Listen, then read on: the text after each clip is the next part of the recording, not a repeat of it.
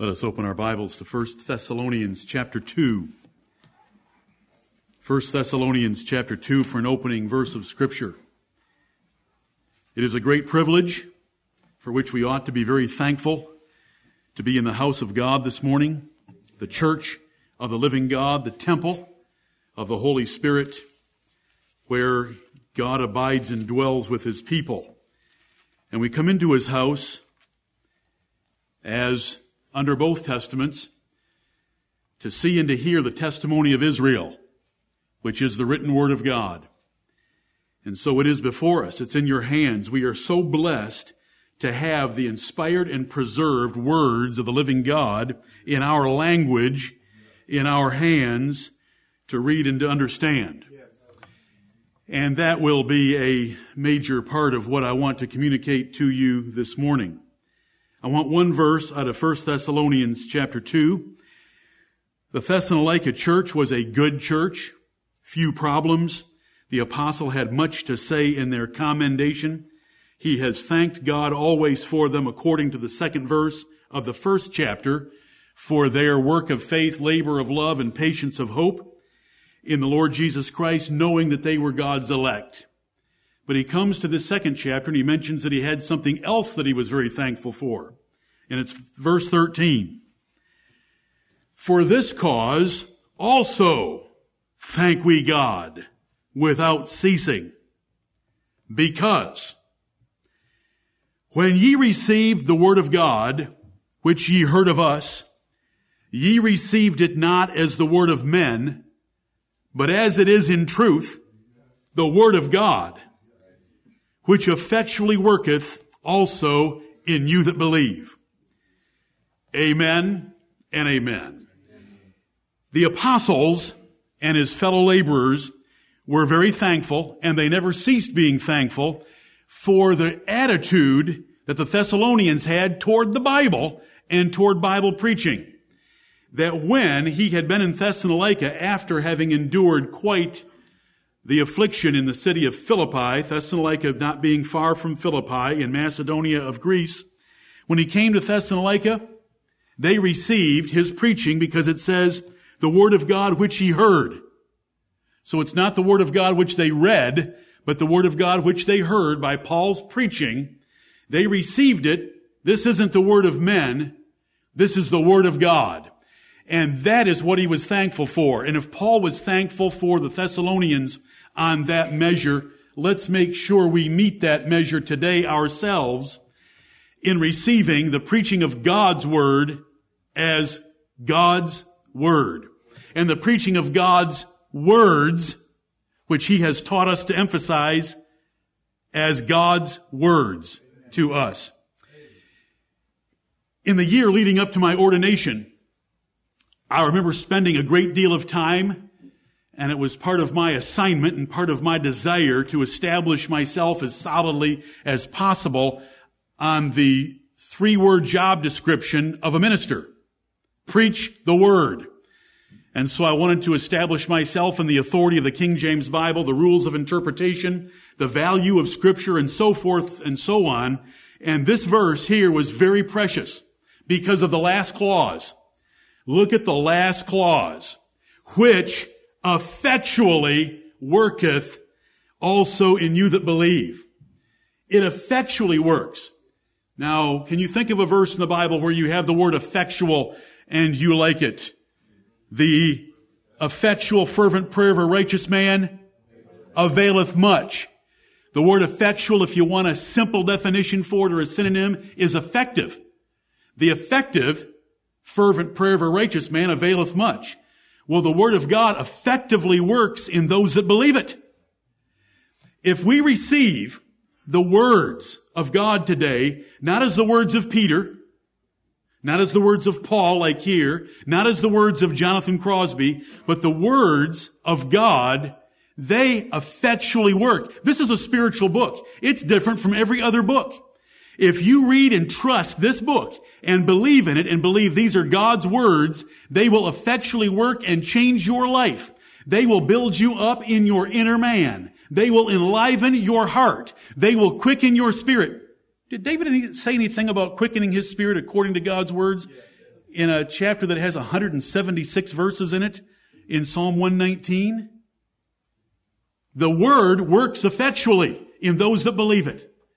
And I want to encourage you toward that this morning. I'm going to spend some time emphasizing on how you should read the Bible and your attitude toward it. I want you to love every word of it. God has taught us that, and He has moved us in that direction. I want you to know this verse. I mentioned it to the men just 10 days ago. I want to mention it to you again. It's an important verse. The Word of God, when received as the Word of God, discounting and ignoring the man preaching it, discounting and ignoring the man that wrote it, it's the words of God, effectually works in those that believe. It will enlighten your mind. It will convert the simple. It is altogether lovely. It is altogether pure. It is righteous and established in heaven forever. This is a heritage that you can take for you and your children forever. Man shall not live by bread alone, but by every word of God. Luke 4:4, every word of God is pure. Proverbs 30 and verse 5. It effectually works also in you that believe. It was effectually working in Saul of Tarsus, who is now the Apostle Paul. It was effectively working in Timothy. It was effectively working in Silvanus, who wrote this epistle, and it was working in these Thessalonians. And their reputation had spread throughout the whole world for the effect of God's Word in their lives. Oh, brethren, let's receive every time the Word of God is opened to us today. Let's receive it as it is in truth, the words of God. And let's believe them.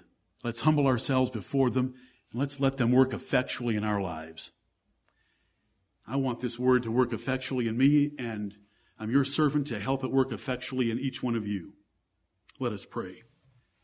Our Father which art in heaven, we thank Thee, Lord of heaven and earth, that You inspired and preserved Your words to us in our generation, in our language, in our nation, and You have given us an understanding of most of them.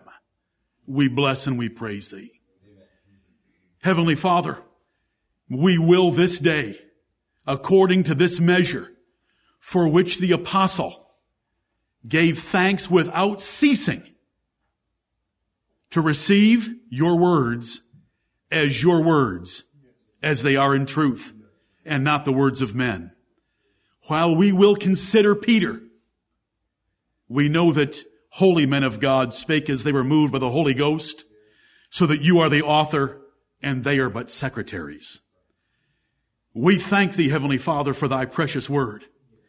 We thank Thee that Thou hast not made it known to all generations or all nations of men, but You have blessed us with it. And it is not because of any goodness in us, but because it seemed good in Thy sight. And we are so favored. And we commit this day unto Thee that these are Your words, and we will deal with each one of them, and we will not neglect any of them. And we pray that by the power of the Holy Ghost, which is the Spirit of enlightenment, that He will open our minds and our hearts, that we might behold wondrous things out of Thy law. Heavenly Father, teach us the truth of Your Scriptures. Open to us these pages.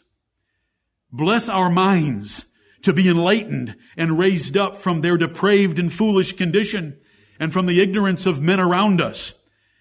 Quicken and enliven our hearts that they might embrace Thee and the truth that You have so faithfully preserved for us.